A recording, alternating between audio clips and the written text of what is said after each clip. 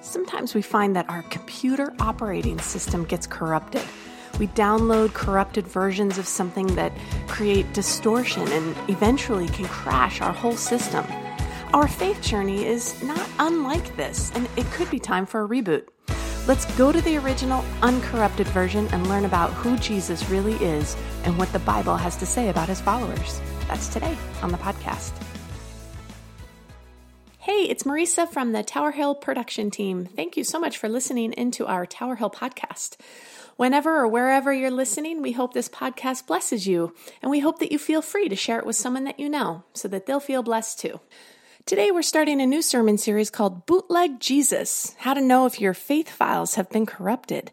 Pastor Jason's going to examine how our faith can get corrupted and break down from incomplete sources, but also how to restore them to the true original version. Let's check it out right now.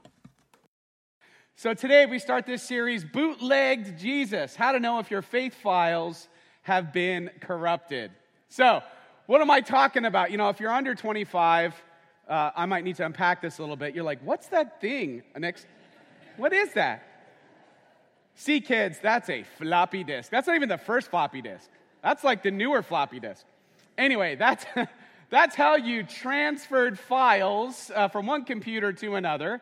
But maybe I'll give you something that you can understand. So back in the day, I'm going to say we. This is a safe space, right? Circle of trust. Like we're all... Maybe in the past, I got some bootlegged movies and software and... All right, listen, I was young and foolish. I've repented. I've given my heart to Steve Jobs, so we're good. Anyway, we are... Back in the day, you could get, and you probably still can, what was known as pirated goods, bootlegged. I could get a bootleg copy of the new Avengers movie while it's still in theaters. Although it's funny because back then, people used a camcorder. How old am I? But it's funny, I remember I got a movie one time that was still in theaters. I don't remember which movie, but it was literally a guy with a camcorder in the movie theater recording the screen, and some guy gets up for popcorn, like right in the middle of it. I'm like, this is terrible. This is like such a waste of time. Bootleg movies. Then there was the whole like file sharing of music. Remember Napster, right? I didn't want to get a lawsuit. You said it, I didn't say it.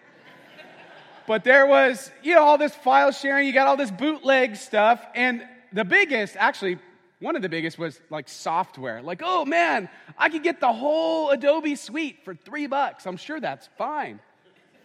And you download the thing, and you get like all this malware and pop. Like something happens to your computer, and you wake up one day and you turn it on. It's the blue screen of death.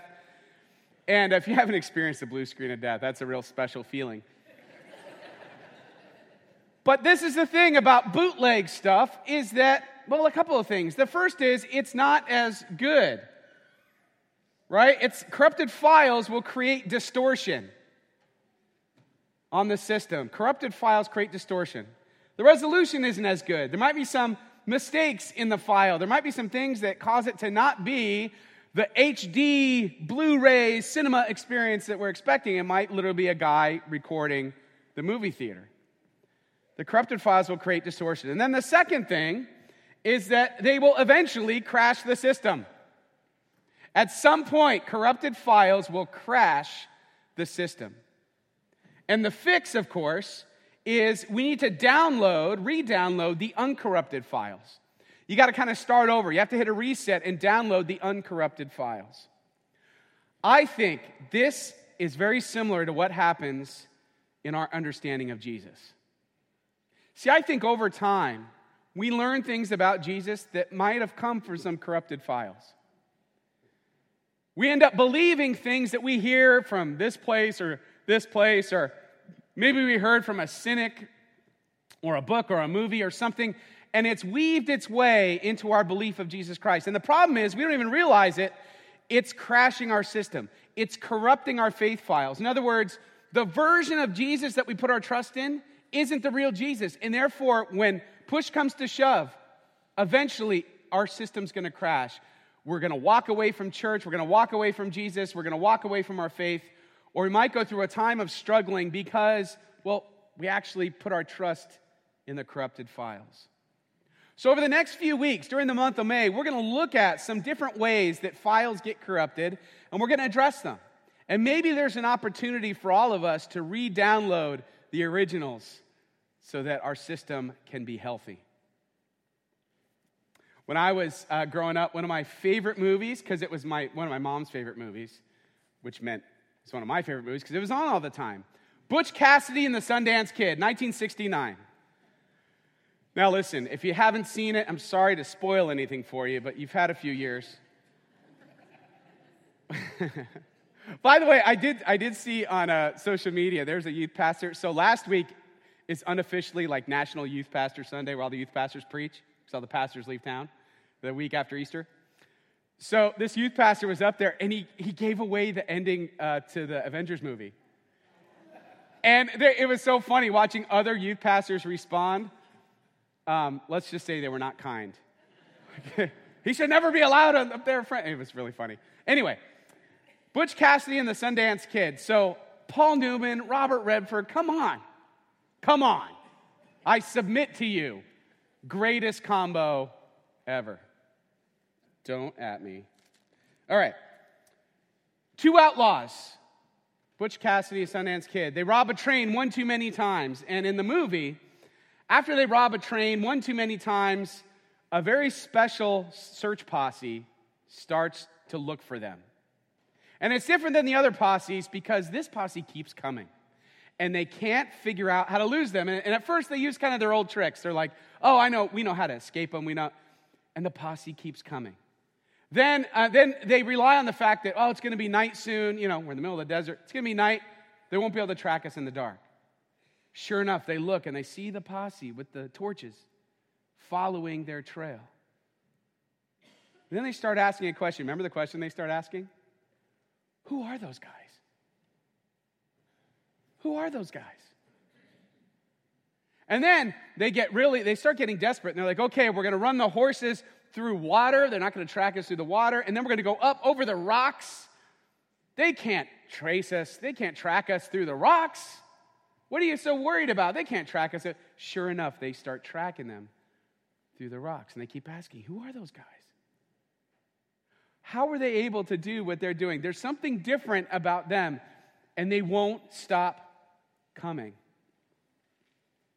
You see, this is not unlike what my experience of Jesus was.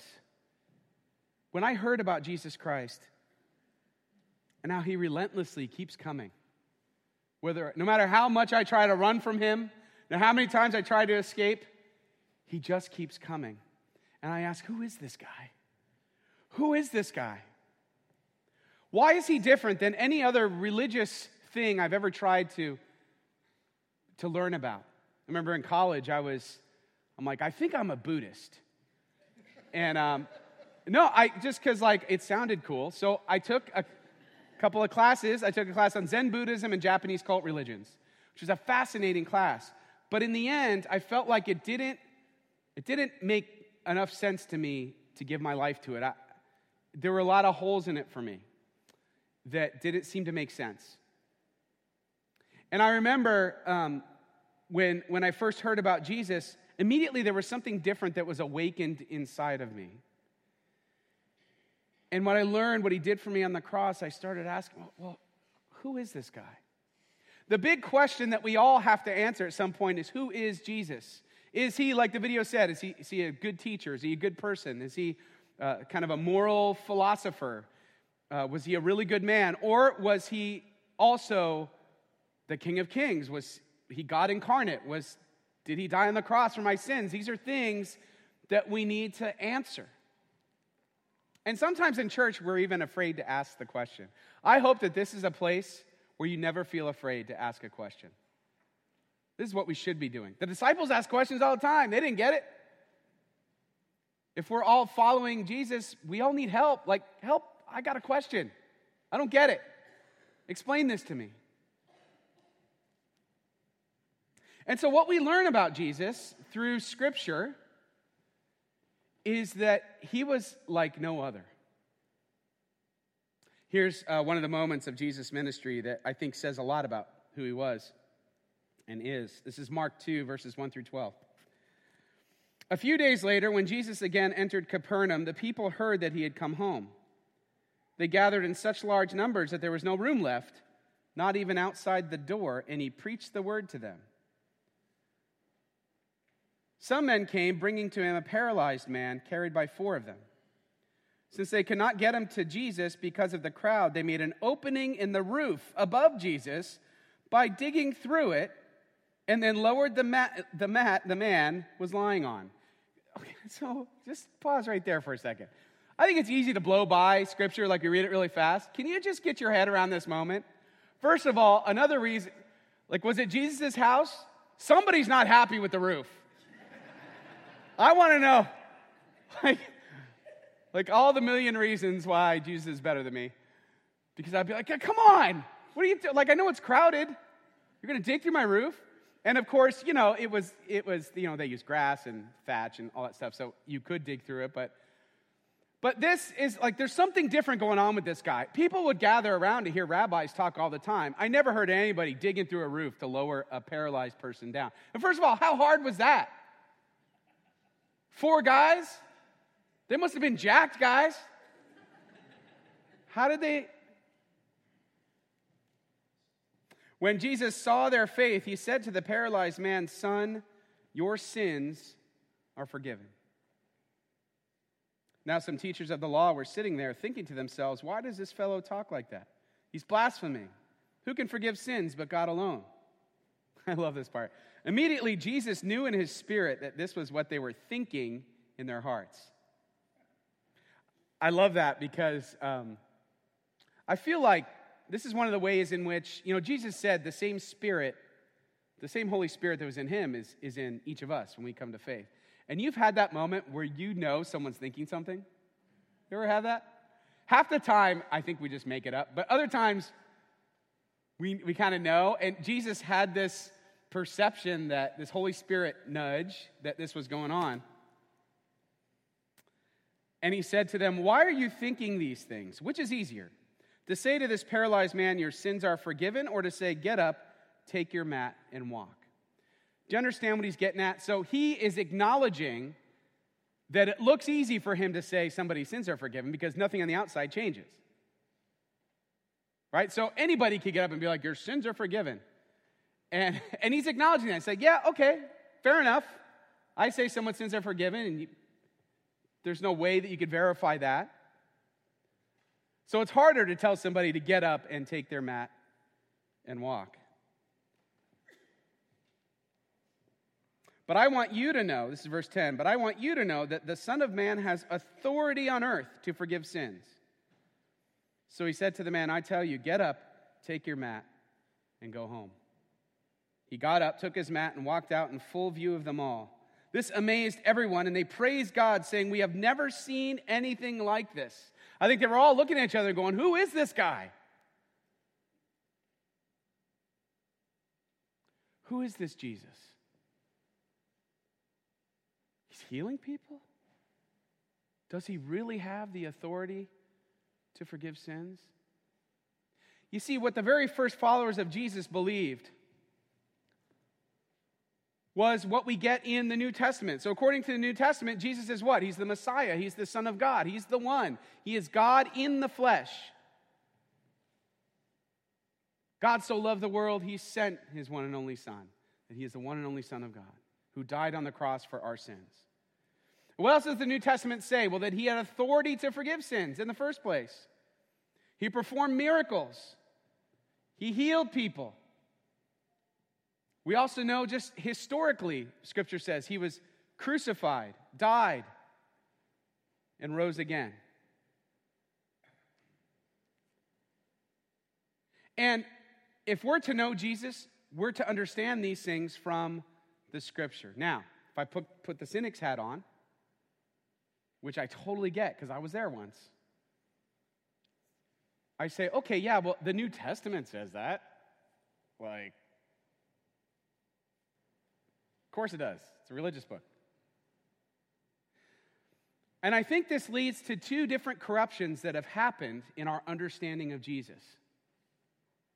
Because I've heard atheists make a lot of claims, or skeptics make a lot of claims, that simply aren't true, but we sort of buy them wholesale because they seem to make sense. So corruption number one is, well, there's no evidence outside the New Testament. No evidence of what? Well, what people say often is, this religious book, it didn't exist in its final form right away. It took some years to put together. And it doesn't really reflect what happened. It reflects everybody's interpretation of what happened. In other words, we don't even know if Jesus lived necessarily, right? I mean, where's the archaeological evidence? Where's the proof? How can that be verified? Like, you can't even verify that Jesus was a carpenter. Like, you can't, how can you actually verify that stuff? Well, there's no one outside of the New Testament that can do that. So that would be like the first corruption. And I think people are like, oh yeah, you know what, you got a point. But, I believe in Scripture and, this is my faith. But I'm going to kind of take that intellectual question, I'm going to put it over here because I don't want to deal with it. I'm afraid of what I'm going to find. And then one that kind of goes with it is corruption number two, which this was famous in the Da Vinci Code. This came up. It says that Jesus' divinity wasn't decided until the Council of Nicaea in 325. And I'm here to tell you with all respect, these are two things that are simply not true. Now, I'm not arguing yet, that's coming in the next couple of weeks, I'm not arguing about the divinity of Jesus. I'm arguing that his followers believed in the divinity of Jesus, his earliest followers. And there's a reason why we need to go there first before we get to anything else supernatural. That, well, this all came about, his followers didn't even really believe it until later.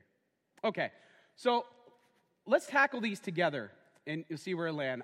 There's just evidence that I can give you right now. So outside New Testament evidence of the life, death, crucifixion, and the belief that he rose again come from a few places. One is Flavius Josephus. He, around 94 AD, he wrote Antiquities. He is a Jewish historian writing about Jewish history. He is not a follower of Jesus in any way, shape, or form. So around 94, he writes in Antiquities, he recounts the unlawful execution of James, the brother of, quote unquote, Jesus, who was called Messiah. What does that tell us? It tells us people were calling Jesus Messiah as early as 94 AD. If Jesus was crucified around 33 AD, this gets us within 60 years or so of the resurrection, which, at the very least, we can say is way better than 300 years. Okay, but let's keep going. Josephus confirms it. Also, Tacitus, who is a Roman historian, he writes in his work, The Annals, in 116 AD. He wrote about the burning of Rome in 64 and Nero's persecution of Christians. So he's verifying that in 64 AD, Nero was persecuting this group called Christians, followers of Jesus, and he confirms their faith in Christ and his execution at the hand of Pontius Pilate. That's all. So the historicity of the Christian faith is confirmed, that he was crucified under Pontius Pilate. There was an actual Jesus. He did have followers who now put their faith in him, who believe that he rose again, and his execution was at the hand of Pontius Pilate, which, interesting, in the historical record, that's the thing that's the most noted. Now, I also want to say, this is normal. 99% of people in the ancient Near East, their lives would not have been recorded.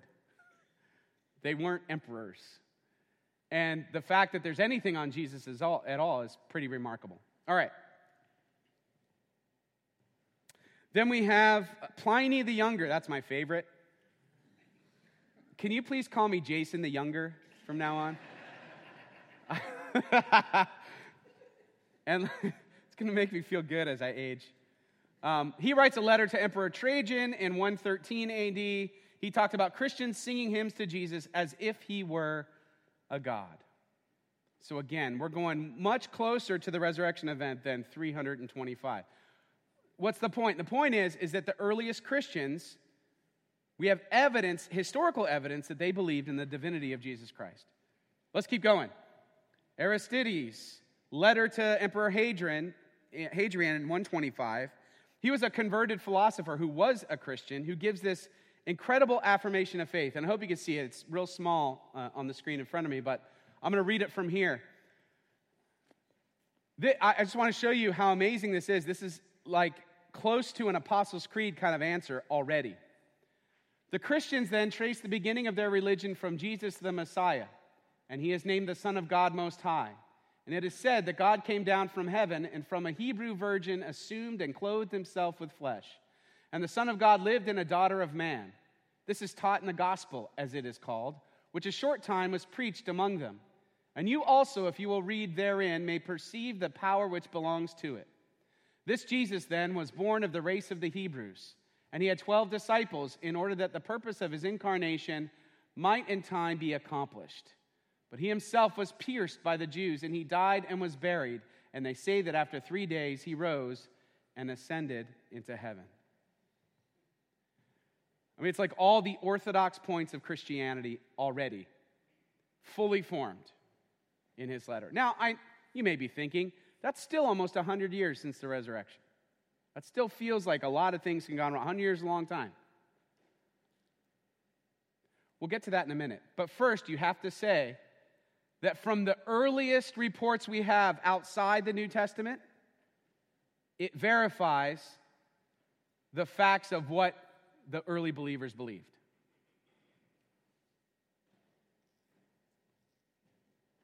And I would say this, there is no evidence that supports any of these two corruptions. No evidence. So if this is a file that you brought with you in a download somewhere, it's time to trash it and to reboot the original. I want to go to Philippians. This is an amazing passage in Philippians. Philippians chapter 2.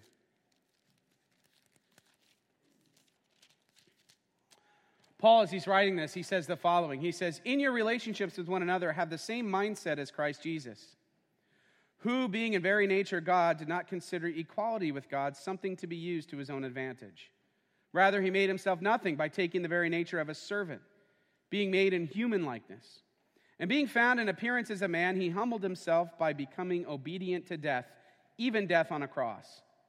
Therefore God exalted him to the highest place and gave him the name that is above every name, that the name of Jesus every knee should bow in heaven and on earth and under the earth, and every tongue confess or acknowledge that Jesus Christ is Lord, to the glory of God the Father.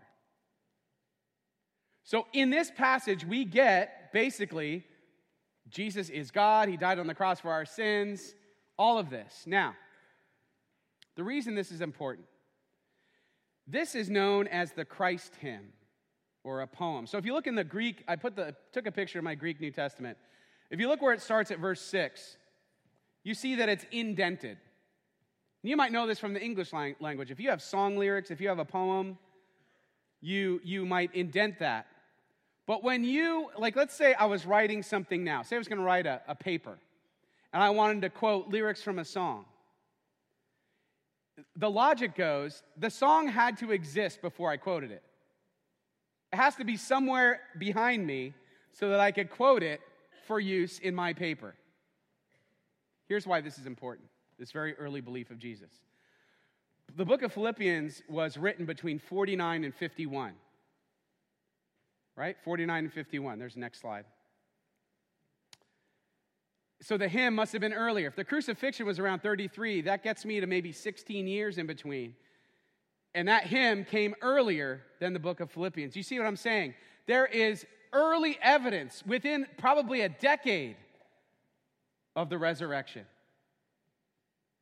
that Jesus' followers believed that he was God. Why do I tell you all this? Why does this matter? It matters because we can trust the Bible to give us a clean, original download. It hasn't been corrupted over time. It's verified outside of itself. It's not circular reasoning. Yes, you still have to get to, was it true? Was the divinity of Jesus true? If you took all the supernatural stuff out and just went by the history, it all checks out. The history checks out. So you can trust that whatever the earliest disciples believed is what you get when you open the New Testament and read it for yourself. And you have to get there. You have to trust it before you can get on to whether or not Jesus is who he says he is. And that's my prayer for us. that when we are confronted with the question, who is Jesus, we would respond the same way that they did when they lowered that paralyzed man down. We have never seen anything like this. I know that for me in my life, that was my reaction. I've never seen anything like Jesus. Something's different about him than all those other religions that I went to investigate. I pray that happens for you as well. The uncorrupted file of faith that won't crash. So let's get rid of the distortions and get back to the original files.